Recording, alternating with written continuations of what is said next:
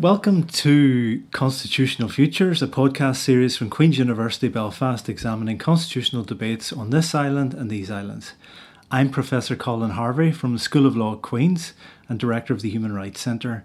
Delighted to be joined today by Sipo Sibanda. Thank you for being here today, Sipo.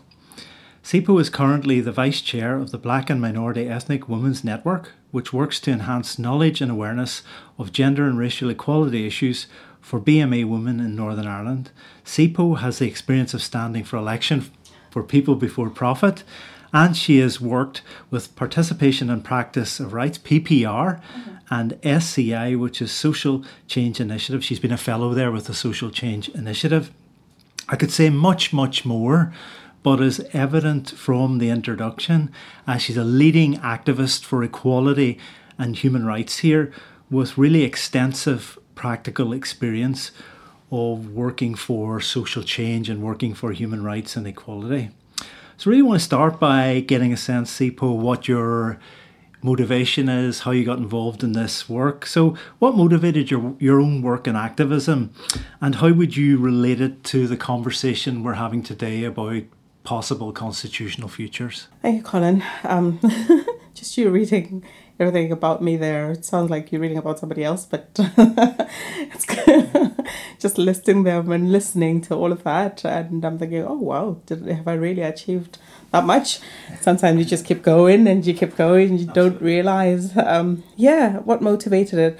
I think for me it was the human rights aspect. I am one person, when I learned that I had human rights, I think Northern Ireland is a first world country. And when I came here in 2015, I learned that I had human rights and I could use human rights as a tool for issues that affected me at the time. And I used to volunteer with PPR at that time and ended up working with PPR, which is Participation and Practice of Rights, of course. When I learned all that, I just thought, you know what, this is something I can use even in future. It was something that everybody can base all things necessary for a human being. You know, it's human rights.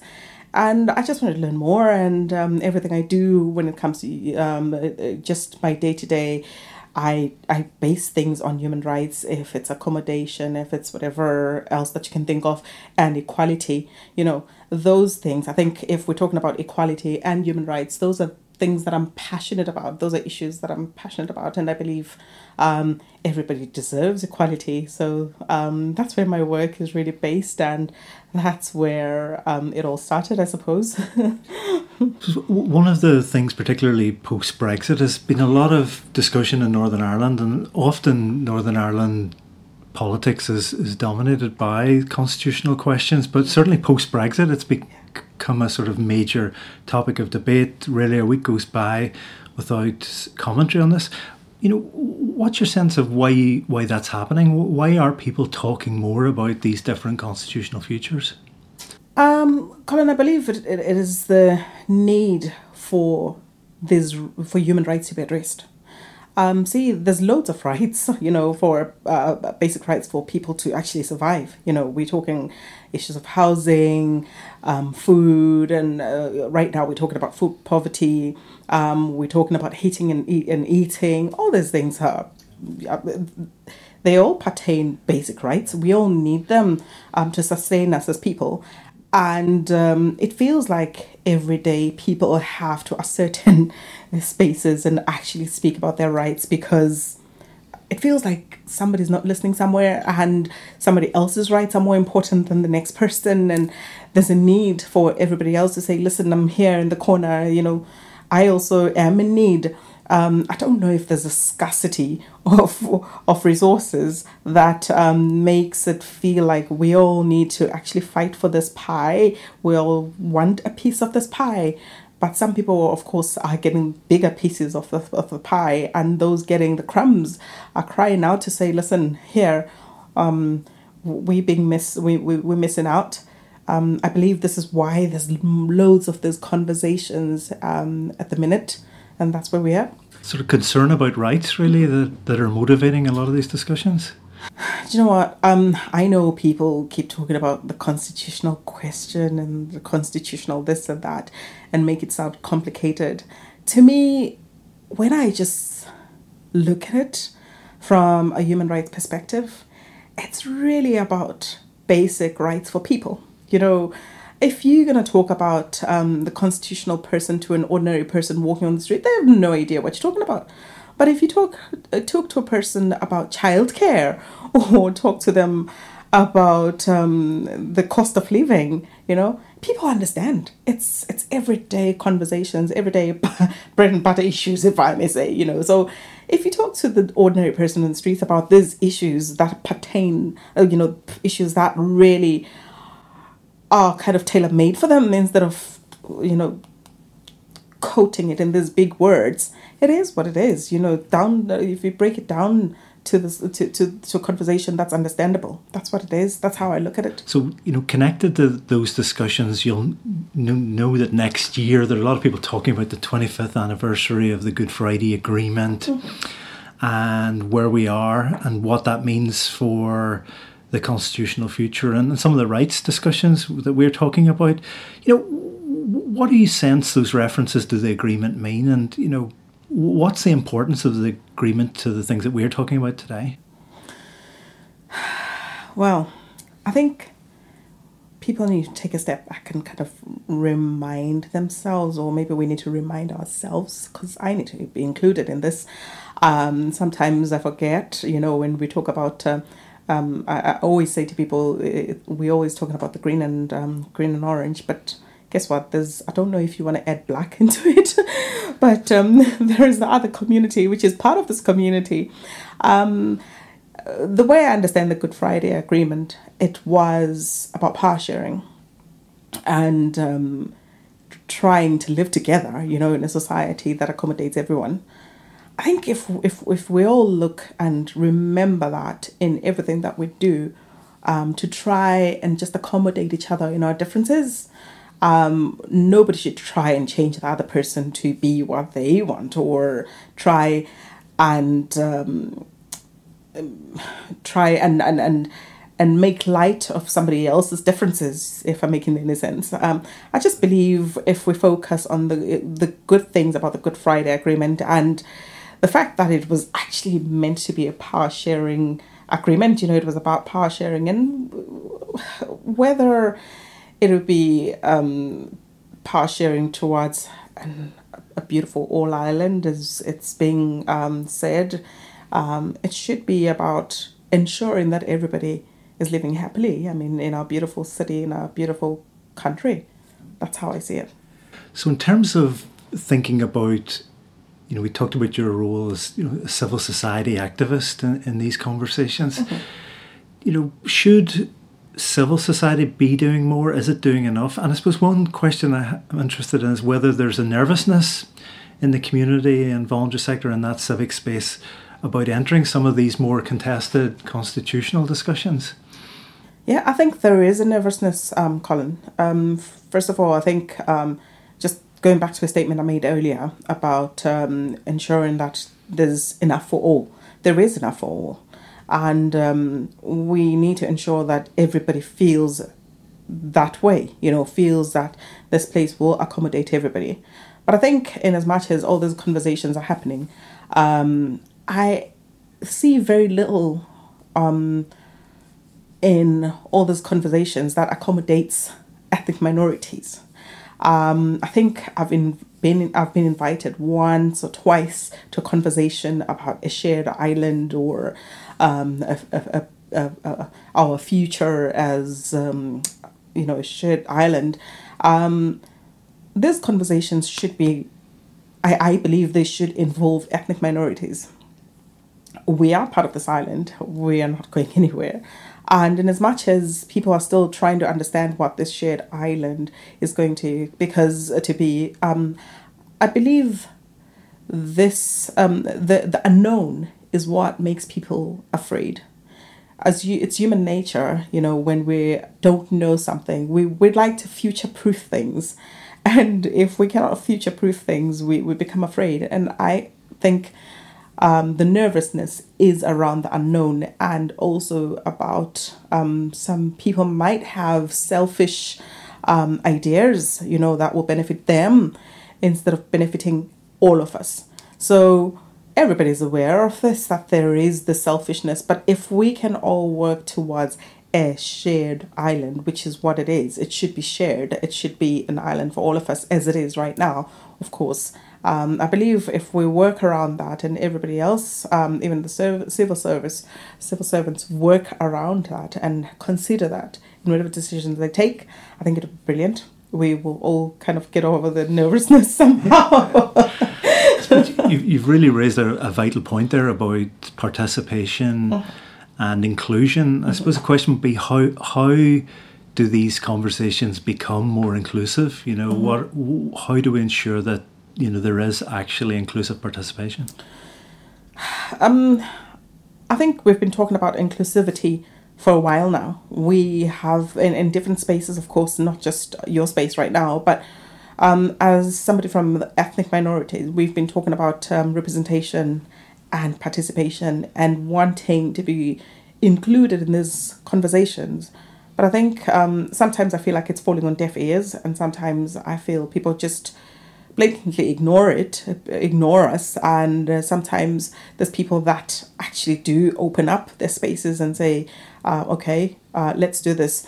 But I think as long as these spaces are not being intentionally created, it has to be intentional. As long as they're not being intentionally created, I don't think it's going to happen. I was actually watching a clip yesterday from can't remember, one of the past prime ministers, a while ago, where he was talking about, I'm going to credit the Tories here, I can't believe I'm about to do that. He was talking about the cabinet that was coming up, and he was talking about the Rishis and the Suellers. I think they were still young in the Tory cabinet at the time. I think they intentionally did that, and he literally said, one day we will have an ethnic minority for prime minister. Guess what? It happened yesterday. And one would look at that and think, oh my God, this man was prophesying what was going on. But I think it was intentional for the Tories to actually do that. We need to do that as a society, to intentionally create these spaces that include everybody. I think Northern Ireland has a history of excluding other people and othering, we need to move away from that type of mentality and actually include people and ensure that there's an extra space at the table for somebody who's different from what we look like. And that's the way forward. So that really links very neatly onto the next question, which is around discussions of people's assemblies or citizens' assemblies or, deliberative forums to do the thinking around all this. Do you think it would be useful to have something on an all-island basis, citizens' assembly, people's assembly, to discuss all this? Absolutely. I think it is important. First of all, I think we need to remember that if we look back to the census, the recent census, it tells you a story. It tells you, if you ignore the fact that the 4% that's spoken about on the census of ethnic minorities and people that speak different languages, that just tells you of a proportion of our citizens, of the number of people in Northern Ireland that are different from what Northern Ireland would have been used to. So I think a citizens' assembly would be brilliant, because it will kind of zone into smaller groups and bring smaller groups, give the smaller groups voices. I mean, we're a very big country. We're not very big, but we are big. But if we give people voices in small little corners, and those corners all come together, I literally can picture it. It's like a network of little spaces where people actually bring out their voices. Somebody brings out voices from another group and all of that. At the end of the day, we'll get more out of that, and we're not leaving people out. That way, we can't really say, or should I say, nobody can come out and say, I have been left out, because there is some kind of representation from all communities.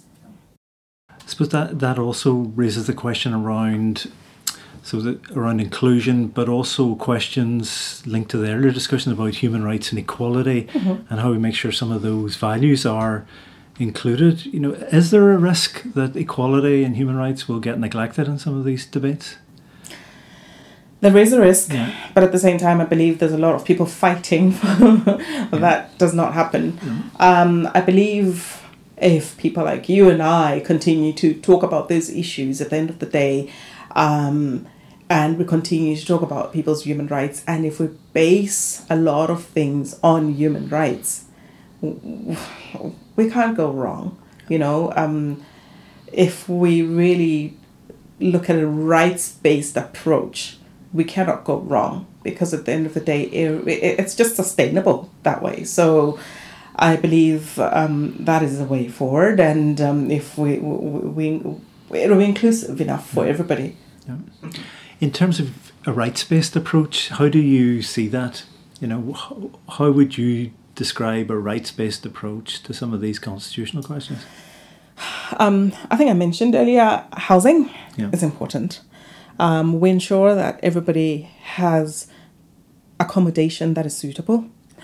I know that we have waiting lists. We have people that have been on waiting lists for a very long time. That needs to be looked into.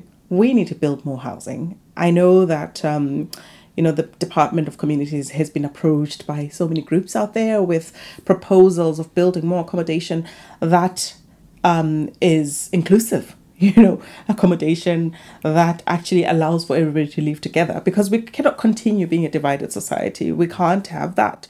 We should be able to build a society for our children where there is no green and orange. I'm not saying people's cultures should be ignored. No, not what I'm saying.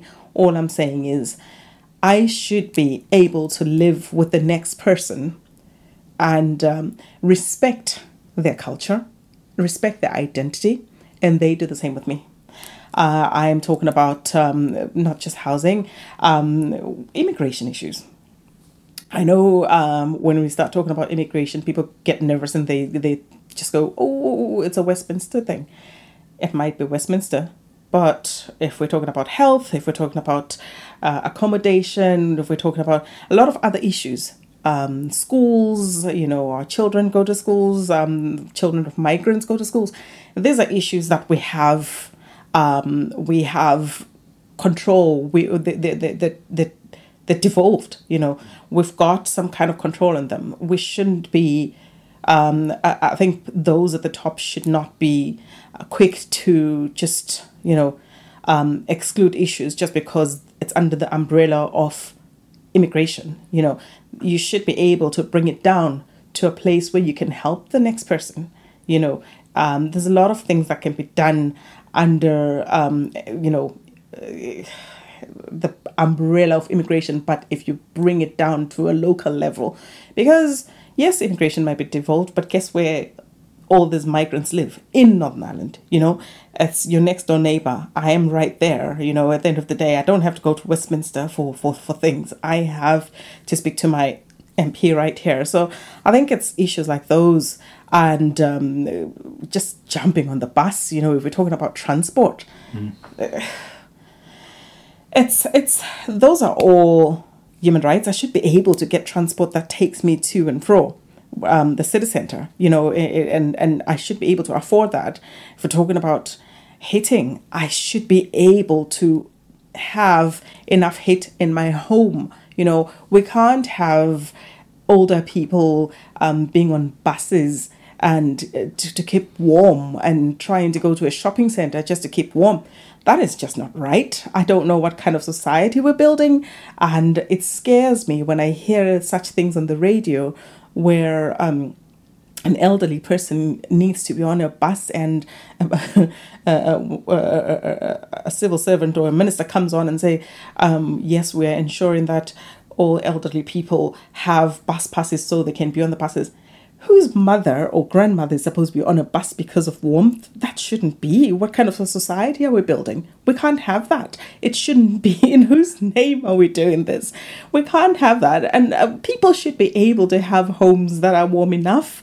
there should be some kind of provisions for people to be able to be in their homes and be comfortable enough in their homes. They shouldn't be wearing coats nobody should be wearing a coat in their house because they can't afford heating. It's just not right.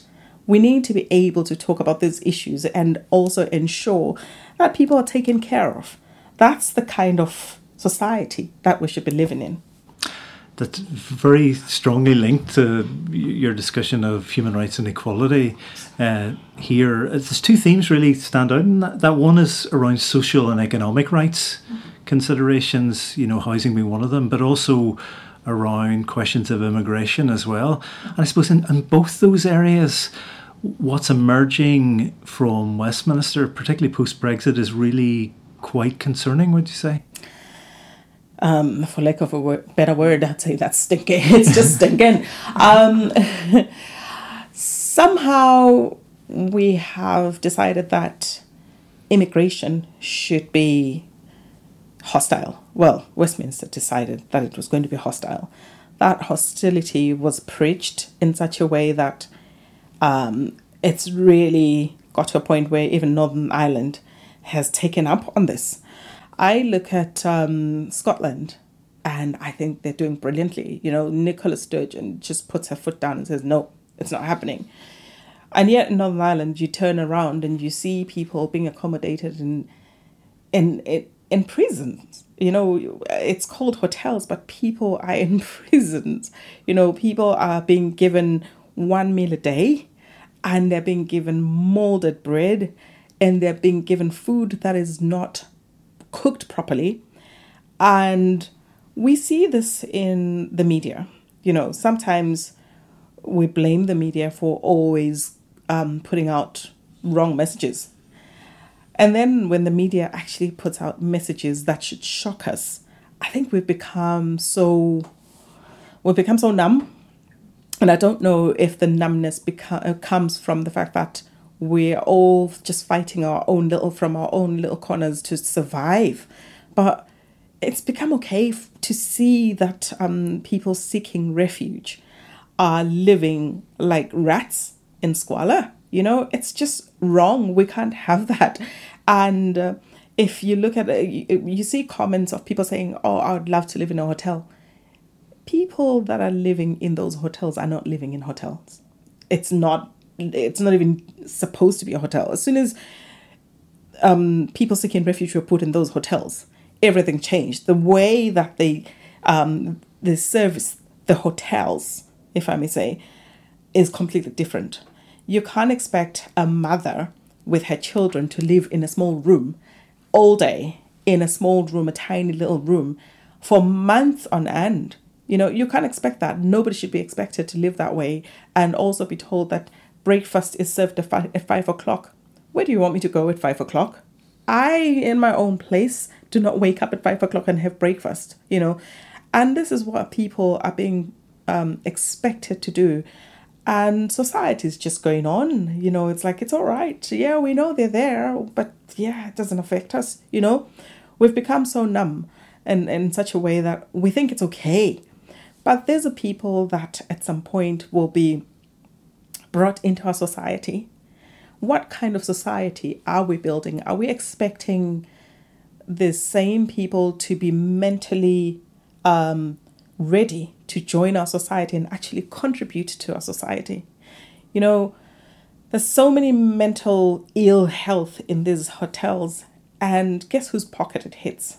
It hits our pocket, because people seeking refuge still use the same NHS hospitals that we treasure so much. We're talking about our NHS, we're talking about our healthcare system, which is brilliant.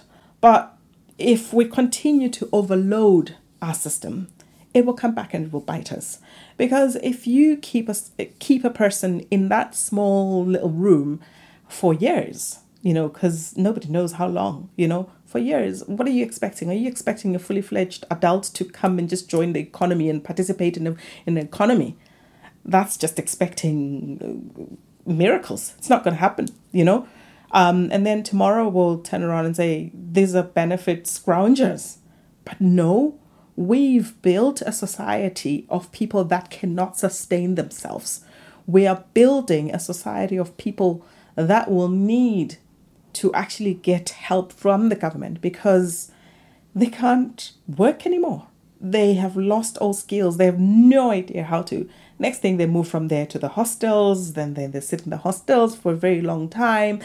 And we continue to be bitter and full of hate because of what we're seeing. And we're thinking that money could be going somewhere else. But we allowed for that to happen. We allowed for that to continue in our name. And we allowed for it. We saw it happening in the beginning. Could have nipped it in the butt.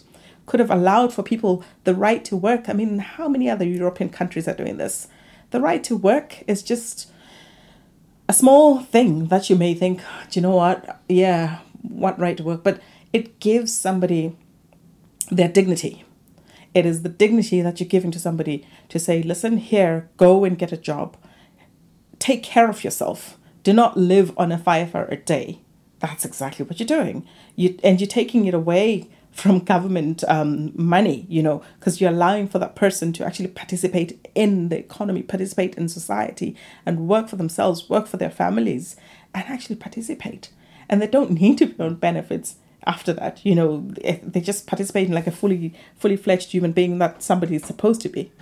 So really shocking human rights picture that's emerging, and also a government that seems intent on really continuing with this trend, and building on these sorts of policies. Well, thing is, our government is not being held accountable for all these human rights atrocities, because to me, that's what it is. If you say this will stop people from coming to the UK, but you can't prove it. The next day you've got people still dying on dingies and everything.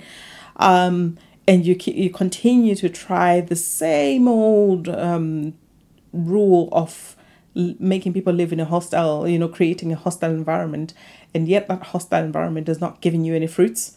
I just think we're expecting miracles. We're expecting a different output, yet what we're putting in is the same all the time. It's just madness. It's not going to happen. So what the government needs to do is create clear pathways, clear routes for people that are seeking refuge. I know people, it's a bit controversial, and people think we've taken in a lot of refugees. We're taking in a lot. If you look at other countries, they're taking way more than the UK, and they're doing fine. We just need to look after the next person, because we don't know what tomorrow holds. At the end of the day, we can wake up in war. I think Ukraine has proved that. Ukraine did not, they didn't see themselves waking up in a war zone, but look at where we are now. So we never know what tomorrow holds. We need to be human enough to treat the next person the way we want to be treated. So you mentioned earlier about the idea of the Shared Island initiative. Yes. And what's happening in terms of the Irish government promoting this sort of framing of a shared island. I suppose there's two elements to that in terms of, one question would be, what do you think of this sort of framing of a shared island? But also, the question that minority ethnic communities on the island of Ireland now would say that there's a hard border on the island of Ireland already now. Issues of racial profiling, for example, that are happening now. How would you respond to that? How does that work within the sort of shared island framing that people are discussing at the moment? It's interesting, Colin, because do you know what? In as much as we're talking about a shared island, first of all, we're not including ethnic minorities in this shared island conversations, as I mentioned earlier. Very few people are actually stopping and saying, wait a minute, there's somebody else missing in this shared island conversation. Very few people are doing that. But then again, you kind of stop and think, maybe this shared island is not even for me, But it is for me. I live here, I just need to have a voice in it, because at the end of the day, I am affected either way, I live here. I need to make sure that this shared island has a spot for me. What will my healthcare look like in this shared island as a Black woman? What will it look like? What does it mean? What does it mean for my accommodation in this shared island. Nobody's saying anything about that. As a migrant woman, where do I stand? If we're talking taxis or whatever it is, what will happen?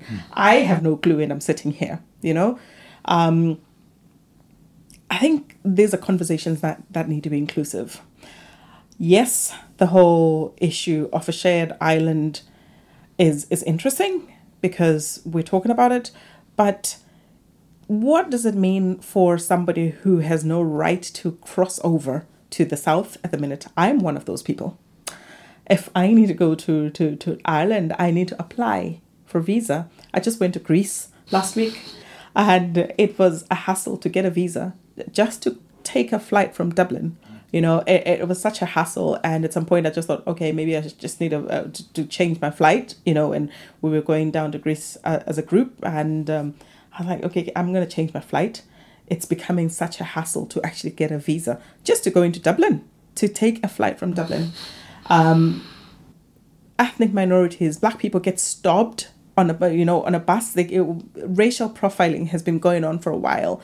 So when people say, there's going to be a hard border, we don't want this conversation, we don't want this, there's going to be a hard border, I sit and think, there's always been a hard border for me. What are you talking about? If I need to go to Donegal or wherever, I need to think twice. I need to think about my rights, the legal, what does it mean legally for me to actually cross over, And unfortunately, people that are privileged don't think about that. And some people are not aware of it, of course. But this is an everyday thing for some of us. You kind of have to think, okay, that visa I applied for to go into Dublin has expired, so I can't go. I need to do something else. Those are things that we need to consider. Will this shared island mean, that I continue to do that? Will I still need a visa to go fly from Dublin? Will I not need a visa? How are these things going to change? So I would love those questions answered in this beautiful shared island that is going to be. That's a fantastic challenge to even some of the language that's used around these discussions in the here and now, and the things that people are almost assuming that do need to be challenged from a human rights, equality and inclusivity context. And you'll be glad to hear this is the final question, and really just keen to know, unfair question really about the future, but I'm keen to hear people's sort of hopes and aspirations for the future as well, that if we were having this conversation in 2030 or in 10 years' time, knowing what we know now and the discussions that we've had today, what do you think might have changed? But I suppose ultimately, what do you hope would have changed if we were having this conversation in 2030? Wow. Well, it would be brilliant to look back in 2030 and see Northern Ireland or a shared island or whatever it's going to be called or named by then, a place that is inclusive, a place where being Black does not mean you fight for equality every day in any space, a place that is representative. I know yesterday, is it today? I'm thinking yesterday. Today we got an Indian Prime Minister, which is something that we probably, most of us didn't see coming. In as much as, to me, it's a bit tokenistic, because if you look at Rishi, he's rich, he's, he doesn't even know how being poor or what it's like to be from a working class community. He's got no idea. And this is a man that took away the £20 from people when they mostly needed it, So to me, in short, I'll stop ranting about politics. To me, he doesn't really count. He's a tick box. It's a tokenistic type of thing. But I don't want to take away the fact that he's a person of colour. It's a very big step. It's just a big step in a different way. I don't know how to frame that. I would have loved somebody who is really open-minded, somebody who knows what working class communities are going through and what it is when we're talking about deprived communities and why people are on the benefit system when they go on the benefit system, and they don't try and take that safety net away from people. That's what I would like to see in future. So just thinking about 2030, I would like to see a society that will not be racist. One thing for sure, because Northern Ireland is very racist, and we say Northern Ireland is racist, and there's people that say, what are you talking about? It is racist. And we need to be a society that acknowledges that Northern Ireland is racist and do something about it. We need to be, I think I've already said, we need to be inclusive of everybody. It should be a place that allows for everybody to be, whether you are Protestant or Catholic. It should be free to be that, to be Protestant or Catholic or other. and just live in a society that wants the best for the next person and for all of us. You know, when we're talking about gliders, one should not be afraid to go from the north to the east to the west. And, you know, it should be a simple thing for everybody. It should be a society that is accepting of everybody's rights. And I still say, if we base everything on people's human rights, we cannot go wrong. And I'm hoping whoever is our leader, even in back, then, you know, if we look forward, I'm hoping our leaders will take that into account in everything that we do. What a fantastic way to end our podcast today. I'd like to thank you so much, Sipo. Very, very much appreciated for taking the time to talk to us today, and really just to wish you all the very best in your ongoing work and advocacy and activism for human rights and equality. Thank you so much. Thank you, Colin. Appreciate it.